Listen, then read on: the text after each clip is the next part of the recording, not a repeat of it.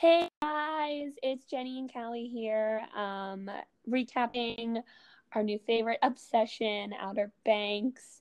We are on episode 4, which is called Spy Games. This is probably me and Callie's favorite episode, or one of our top favorite episodes. This was at least the episode for us where we were like hooked. We were like, we're gonna not watch until we finish. And so it's the things to cover. We will start now saying this. Spoiler warning, as always. We will be talking about all 10 episodes, but obviously this episode will be our primary focus. So if kind of a disappointment in the beginning, John B, JJ, Pope, and Kiara, the Pogue, they're on the boat looking for, and so they're using this camera and they really find nothing down there. They don't find any kind of treasure, and it's very disappointing. And so that's kind of going on, and it's kind of a downfall after that.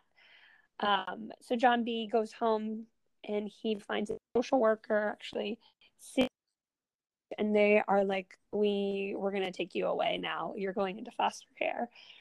John B tries to run away, but obviously the cop brings a cop, and they presume to chase John B through the street.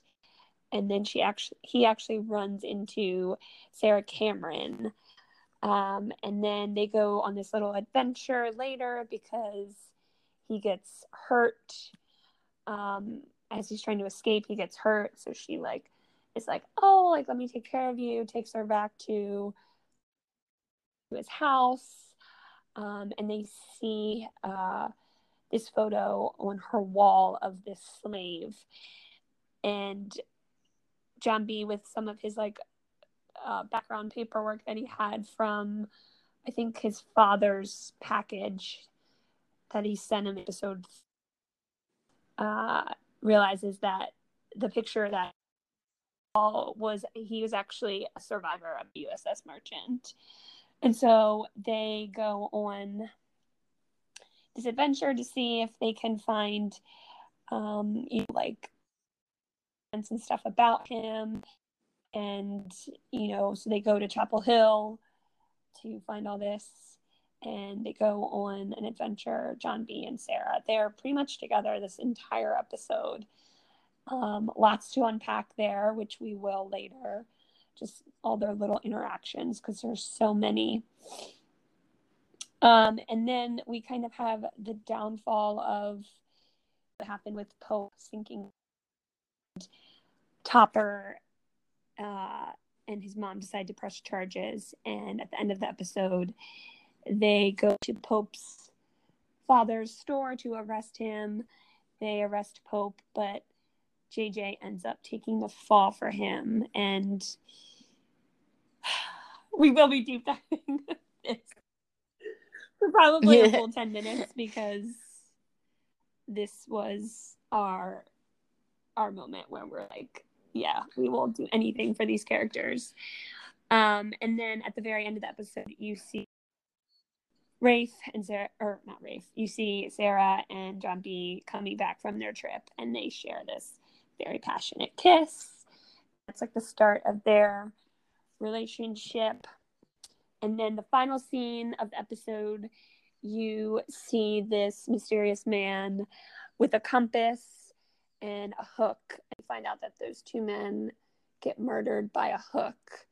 And you see this mysterious man again with John B's dad's compass and a hook. And again, cliffhanger. That's how the episode ends. So lots to kind of unpack here. Kind of episode 4. I'm trying to think, anything, Callie, you want to start out with to talk about?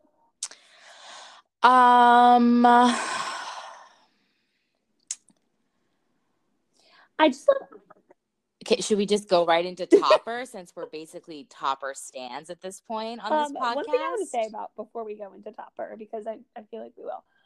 I love like the beginning speech by John B, where he's talking about like childhood dreams, where you're like, he says something about like, oh, you know, you can there's a moment in life when you know that you've made it, whether you've like become president or you've done all these like big things, you've achieved this big goal that you've always wanted.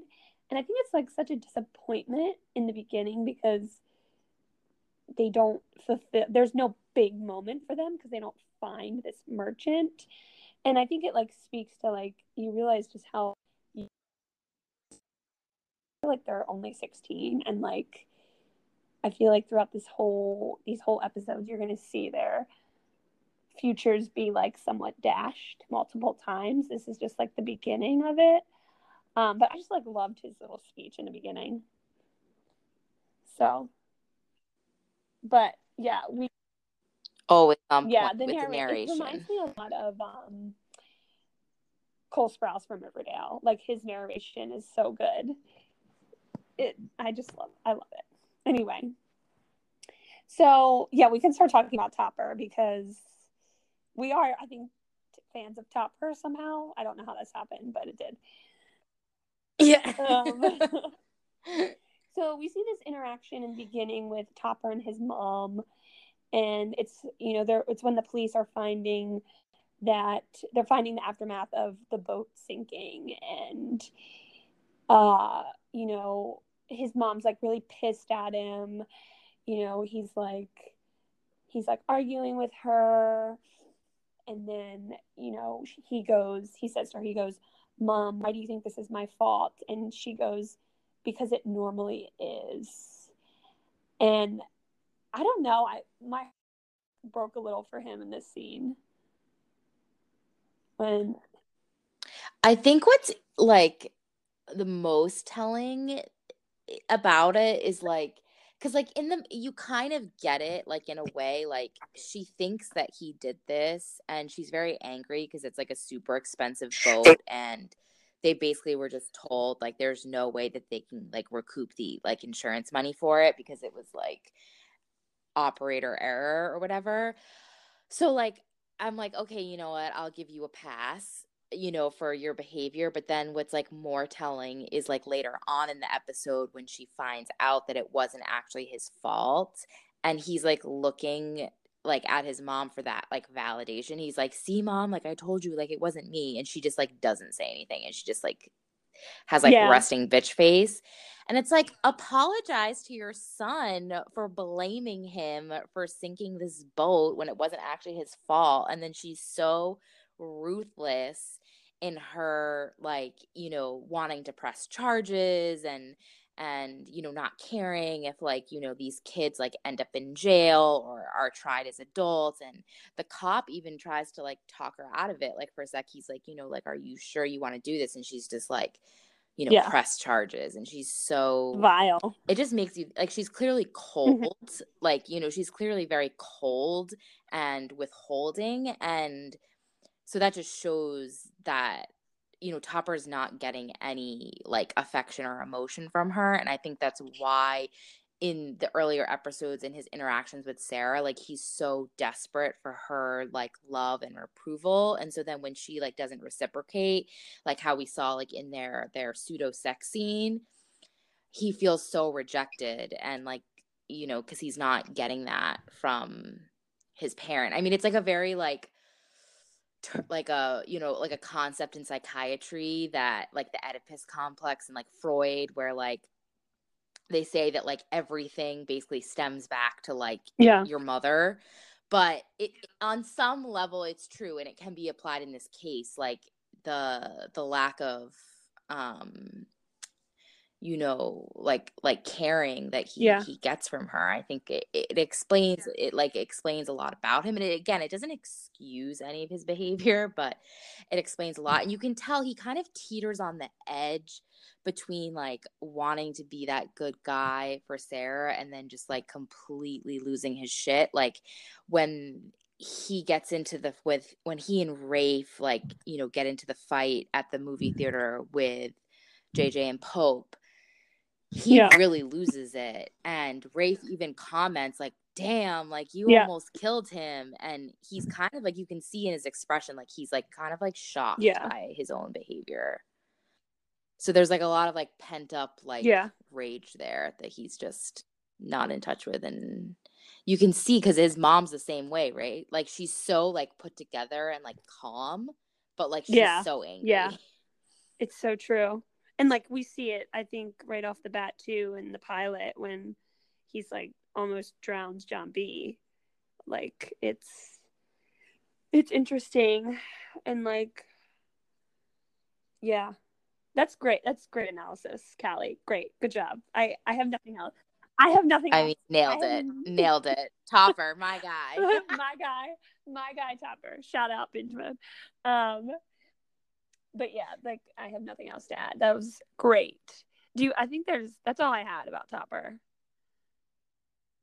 Yeah, that covers all all his moments in this episode. So let's just talk. We have to. I feel like we just need to jump to JJ and Pope because. Yeah, let's do it. Let's go for it. We're going all in. You know, yes, John B. and Sarah Cameron, you know, definitely, I think, the shippiest ship of the series, but we're still JJ and Pope stands forever. We ship them too, and even more so after this episode. And so the first interaction we kind of see with them is when you know, Topper and Rafe, they're going to JJ's dad's store. Pope's dad's store to kind of stalk him and give him like evil eyes. Like, okay, we know that you did it. And so, you know, Pope sees them, and then he like immediately runs to JJ and is like, they know, bro, they know. And it's just, this is just a great interaction. They talk about, JJ kind of talks about the way of the jungle and like how they have to like get back at each other. And this is like, I feel like this is something that Pope has a hard time wrapping his mind around because, you know, Pope is very, you know, he's very innocent, you know, just throughout like these first couple episodes, we see his innocence. Like, I think I never mentioned it in our first episode, but in the pilot, he's like talking to some chick about like something scientific. And then like later in this episode, you know, he's talking about like, this is what a blowjob feels like. And then like JJ's like, bruh, you don't know what a blowjob feels like. And he's like, yeah, you're right. Like, I feel like there's such like an innocence to like Pope that we see. And like, you know, JJ kind of helps him kind of, you know, he'll rub off on him, I think, more so, like, especially episodes like 7, 8, 9. Like, you really see it. But, you know, I feel like you're like, how are these guys friends? Because, you know, JJ's so wild and so impulsive, and Pope is together and careful, and you're just like, how do these guys have each other's backs? But they do. And you know, we see it. And so, you know, JJ's kind of talking about the way of the jungle and like, this is what we need to do. And JJ and Pope is calmed by it. And there's just like this face caress that JJ does. He like grabs Pope's face and he's like, I don't think he doesn't like hold his face. He like kind of hits it, and it's so to me, so endearing. And then, you know, later, would you want to say anything more about that scene? I feel like I don't want to keep going if you want to say more. No, that's perfect. I mean, they're literally the guys from Remember the Titans. Like, that's literally their relationship. It's so like they are brothers like, from another mother. Like their friendship and their bromance is just it's on like point. in Remember the Titans when, you know, he's like, it's right after he gets hurt. I'm blanking on his name. Gary gets hurt, and Julius like walks in, and the nurse is like, only kin's allowed in here, and he's like, that's my brother. And like this screams their whole relationship. And so then later, we have that episode, or we have that scene, and then again we see more of their bond, when they're at the outside movie theater with Key. And again, we see like more of their intense friendship. They help each other in the fight, and then it concludes with the end with JJ taking the fall for him. And this scene is incredible. Like, from the moment like you hear that Pope's getting arrested, they do such a good job because they like block the sound out. I love that they do that. They like block the sound out, and so it's just the camera's just on Pope's face, and there's no sound. And I think it's like real life, because like if that ever happened to me, if I ever got arrested for something, on me would just like cease, and like everything would just be like blocked out, and like you like almost like you're out of your body kind of thing. You like don't know what's happening, and then the first thing you hear is JJ saying, "It was me." It's just so It's like his life is flashing before his eyes, because he's like, we know about him that, right? Like he's the one that has, everything to lose. Like he's a merit scholar. He's trying to get a scholarship. Like he's the smart one. He's the talented one. Like he's the gifted one. Like he's supposed to do all these things with his life. And he's been saying that like throughout the episodes, like whenever they're like about to do something that's like illegal or dangerous, he's like, guys, can we not do this? Like, can we do it differently? And then, so I think like him getting arrested, it's like he just he's like watching like everything, like just like, like slip away from him. And then like JJ, like his voice like grounds him and like brings him back. And it's an interesting like parallel too, because earlier in the season we see like JJ and John B's sort of whole mantra is like, we have nothing to lose, like we should just be all in. And then, JJ, he says to Pope, like, like you have everything to lose. So like, I mean, the fact that he's like sacrificing himself for his friend, especially since, forget even just being like arrested and like having that on your record and possibly having to do time and pay a fine and all this stuff, the audience doesn't know this yet, but JJ himself knows, that he's going to have consequences at home.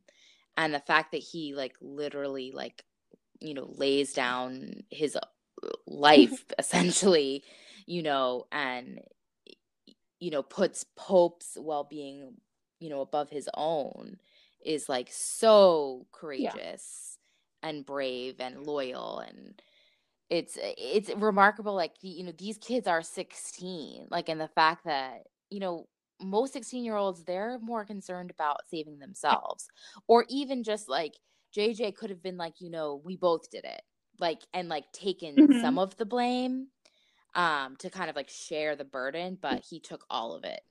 Yeah. And like, you're right. Like, it's so rare, like a 16-year-old to do that, because I feel like 16-year-old friendships aren't have that bond, but like they do, and it's crazy. And I feel rewatching, I feel like when JJ's in the jail cell and he's like, he like looks distraught, like I feel like he's he's thinking about what he did, but I think he's more concerned about what he's going to have to face at home with his dad.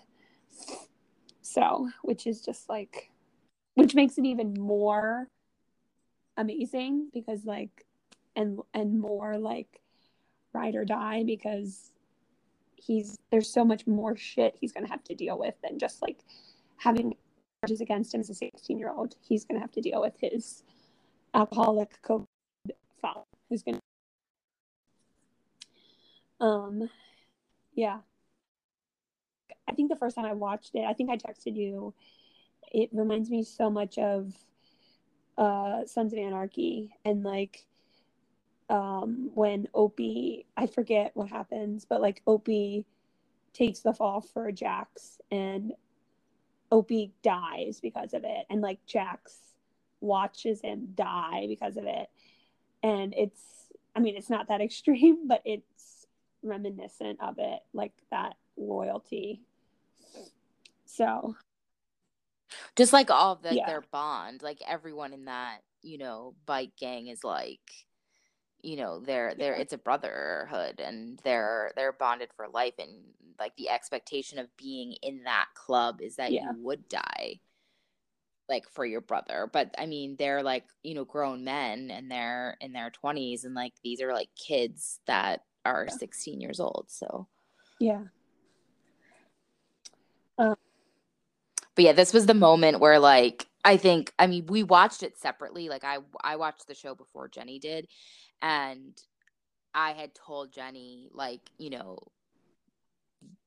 just wait until episode 4. Like when you get to episode 4, you will want to die yourself for, these characters. Like it just like it stirs something up within like your soul. Like it's extremely emotional.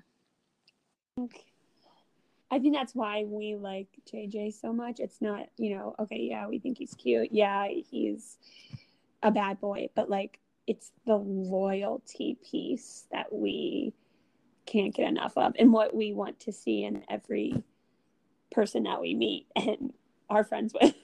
We want loyalty. Exactly. And so that's why it's all about the character development. That's what we're here for, y'all. That's what we're here for. I don't know if you noticed during when like JJ takes a fall for Pope, looks back at Key. He like gives her this look, like when he's like going into the cop car, he like looks back at her, and I like so yeah, I noticed that, looking for her reaction to what's happening, because we talked about Ruth, like how she seemed distraught and disgusted by him because he like murdered this rooster, but like she didn't seem disappointed this time. And I think JJ looked back at her to confirm that it was okay. I could be. Yes. Yeah, that's one way that I think that's a good interpretation, because earlier too in the episode she's very exasperated by him, because he like brings the gun to the movie theater, and she's basically like, what in the hell are you doing? Like there's kids here, like you can't have this. And she was like kind of pissed at him, and then she's like pissed at both of them because she knows that like something happened, because like Rafe approaches her and like and tells her, let your boys know, like we know, basically. And so she knows that there's like some funny business going on, but she doesn't know exactly what it is. And she tells them like, there's a rule, like no secrets between Pogues, but they don't tell her, again with the loyalty, like they have that shit on lock. But yeah, so she is like she's like, I think you're right, like this might be where things start to change for her. Like we know JJ has a thing for her, like he admits that in like episode 1, but I really do think that like, yeah, she's constantly like exasperated by him, like annoyed by him, like, frustrated. And this might be where she starts to see him like in a little bit of a different light.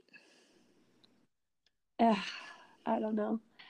Also, like, shout out to Key. Like, she saves their ass multiple times. She's fucking Hermione. Yeah, she's she's of the Swedish series. 100%.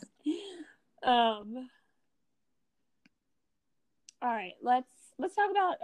Obviously, we have to talk about John B and Sarah because it's very, very John B and Sarah centric episode. So they have little interactions, like, like from the moment that like she like picks him up off the side of the road because he like falls off his bike like an idiot. And then, you see her like, taking him back to her house to like clean him up. And they're like, he's like slapping his hand away, slapping his hand. Oh, pause though. Jenny, as a healthcare professional, how do you rate her wound care? Poor. Yeah, okay, because I was like, okay, first off, bitch, don't be like dumping rubbing alcohol on that. That's the last thing. Like, can we get some hydrogen peroxide or saline or I don't know, bacitracin or something? She's right to like. And then she's rubbing it so aggressively. Yeah.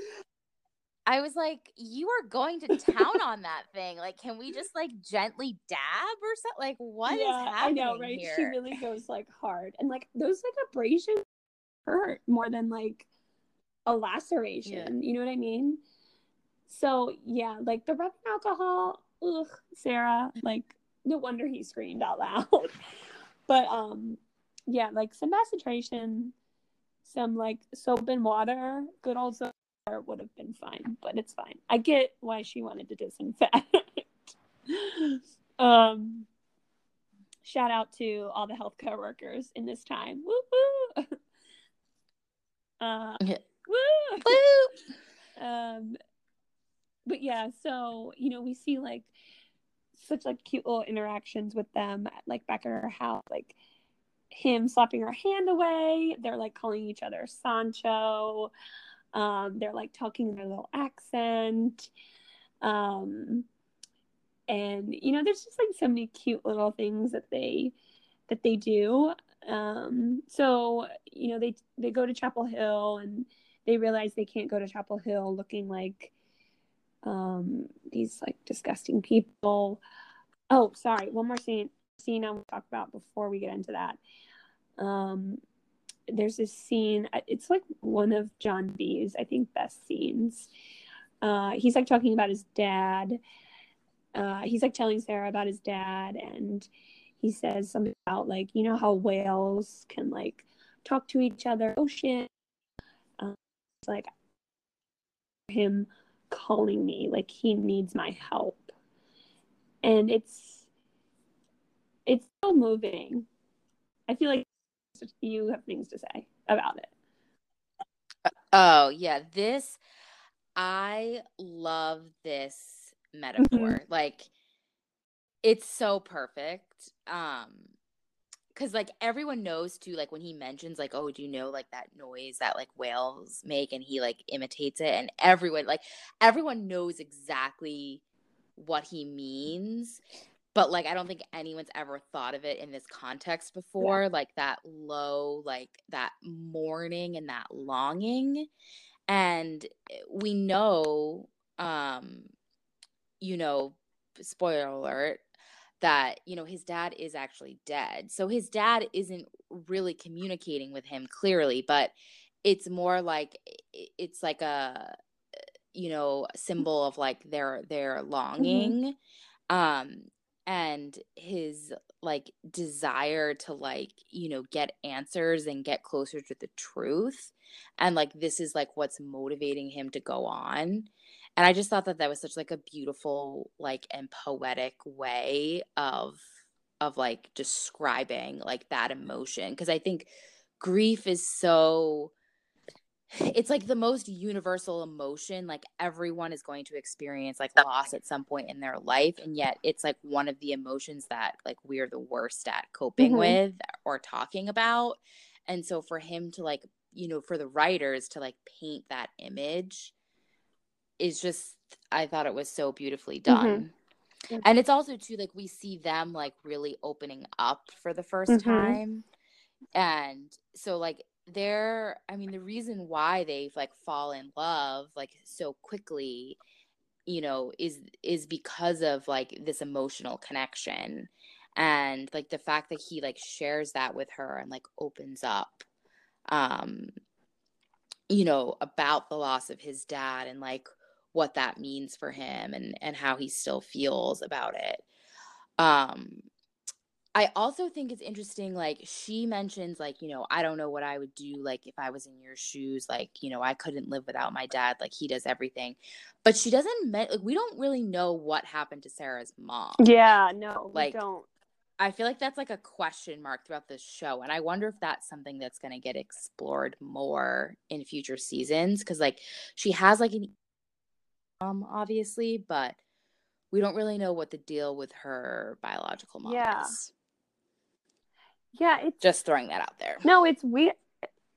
Yeah, it is weird. Yeah, I feel like that will definitely be something that we'll learn about, especially because we already talked about this. Like they always bring back the missing parent somehow. Yeah.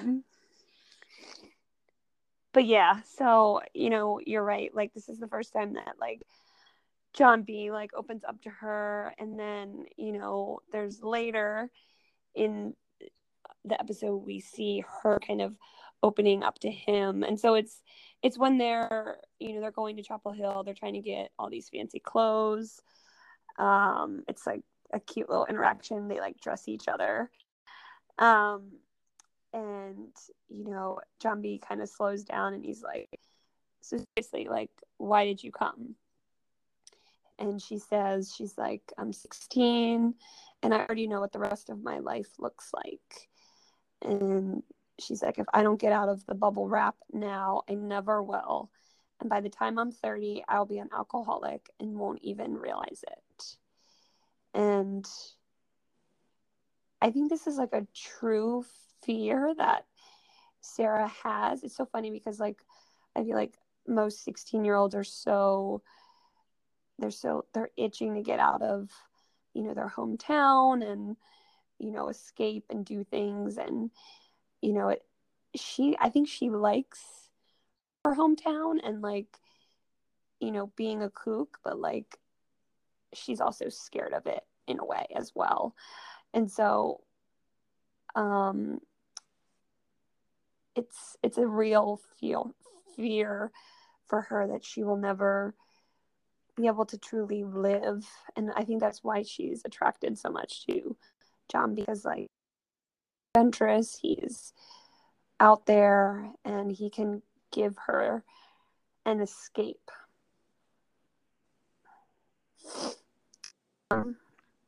So I really liked that, like what she said about. Yeah. She says something about being around people that have like hollow souls. And I was Yeah. like, oh, I love that. Like, instead of using words like shallow or superficial, they used the word hollow, and it just like symbolizes like people that are Yeah. just like empty. And I think that we see that when we look at some of these other, characters like, that represent like the kooks, like, her stepmom and Topper's mom and even Rafe, like, they have no substance, and they really like, have like somehow lost themselves in all, despite having all of this money and access to, alcohol and whatnot. Yeah, I think that's what you said was perfect. Like that on the one hand, like she loves like, the Outer Banks and her home and everything, but then yeah, like she's scared that might be all that she ever knows. Yeah. So, you know, they have, you know, this great scene. They finally go to the Chapel Hill. They find this letter that the slave wrote to his son, which was a plot hole. The fact that they snuck onto that boat that's fine. was a plot hole. Also, I don't think I fully realized the first time watching through that they were out all night. Oh, you mean like all day?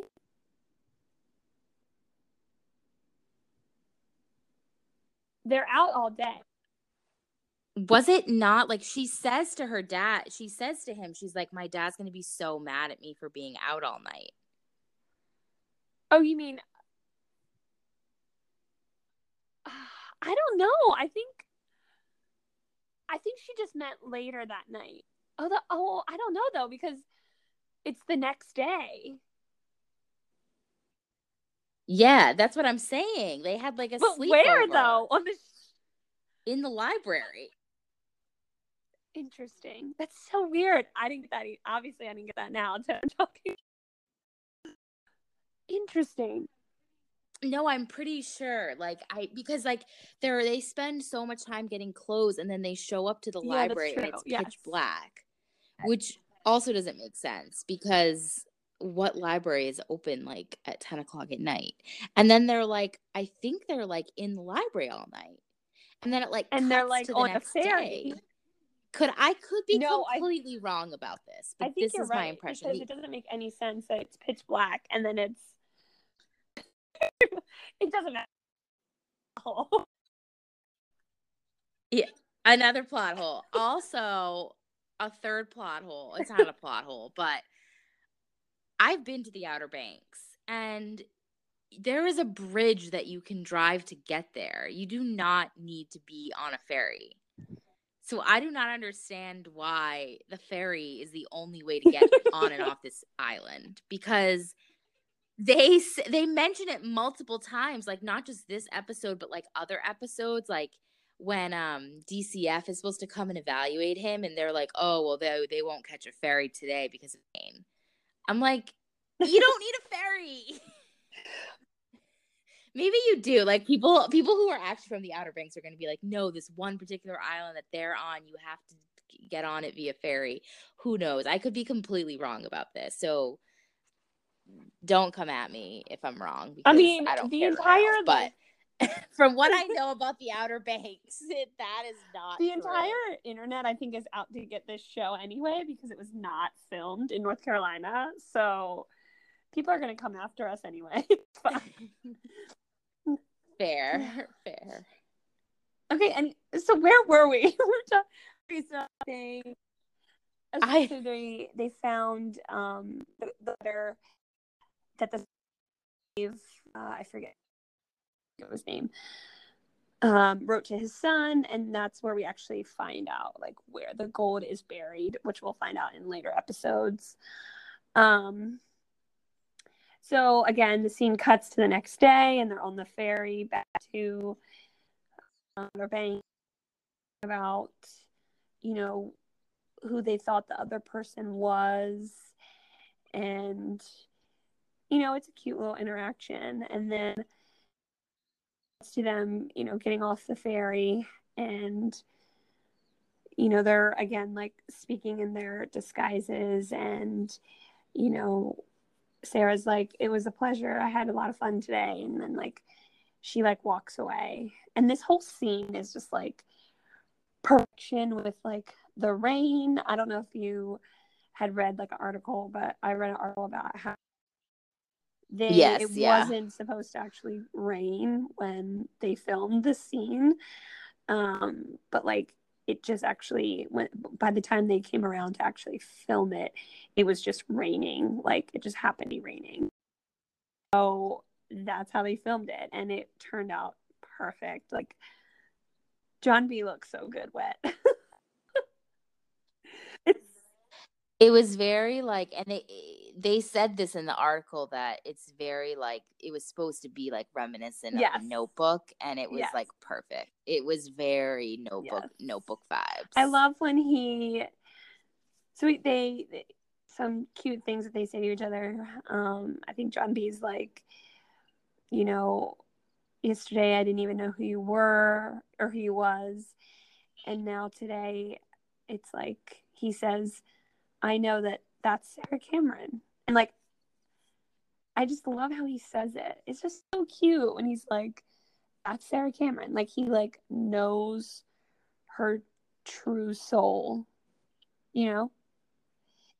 And then Yeah. I love Love it. that. And then, you know, he's like, I can't pretend. And then she's like, shut up. And then they kiss. And she's like, I can't pretend either. And then they like kiss again. And I just love it. I loved it. Loved it. They nailed it. They nailed the scene. Yeah, they nailed it. And that apparently took them multiple takes in the rain. So shout out to them. Shout out to the entire crew for... We just love this fucking show. Yeah. So, and then the scene ends with, you know, like, again, this mysterious man with a compass. He has, you know, John B's dad's compass and this hook, which I feel like this is also a plot hole. Like, do we know who those guys are that he killed, that the mysterious man who we won't say, who he like killed those two men that were shooting at them in the pilot? But like, who are they? Do we know who they are? Yeah, we don't really ever know, and they don't matter to the rest of the story. And I don't think, like, so you find out obviously later on who that man is, and you know he is the one that killed them. But it's going to be interesting if in future, there's no repercussions this season, so I wonder if in future seasons that's going to become important. Like if you know that person is going to be like convicted for killing them, or if it's going to just be like a cold case or something. Or like maybe. But the audience does find out who, you know, who did but like it. Also, like, who are these two men? Like, who? Like, are they searching for the gold too? But like, I think so. Yeah, I think that's what we're led to believe. Yeah. So again, we don't know. Another plot hole that we have. We have discovered 4 plots in this episode. But yeah, it's interesting. So that's episode 4. This is when we knew, you know, we weren't going to stop watching. That's all I got. Spy Games. Yeah, I'm kind of shocked that we didn't spiral more, but I think that, you know, like in some of the other episodes, there's way more going on. Not that there wasn't a lot going on in this episode. Like every episode is action packed, but it's more like it's a lot of like Sarah and John B, like you're talking about. It's a lot of JJ and Pope, and then it's like a little bit of Topper and Rafe sprinkled in there. Oh, the twat social worker. We didn't mention her. This is her last appearance, right? I don't think she ever really comes up again. Yeah, I don't remember. To be honest. Maybe. Callie hates her. Yeah, she's the worst. So I think this is like the fact that she is dumb enough to let him get out of the car. Like, yeah, why would you do that? Like, she should have gotten out of the car, and he should have had to stay in the car with the officer. But also, what do like, I know? I'm just a social worker myself. I feel like the only well portrayed social worker is the one in Life as We Know It. I knew you were gonna bring that up. Like, she is though that social worker in Life as We Know It is amazing. For she 5 stars. But all right, kids, we're out. Spy Games. Stay tuned for episode 5. Woogity, woogity, woogity.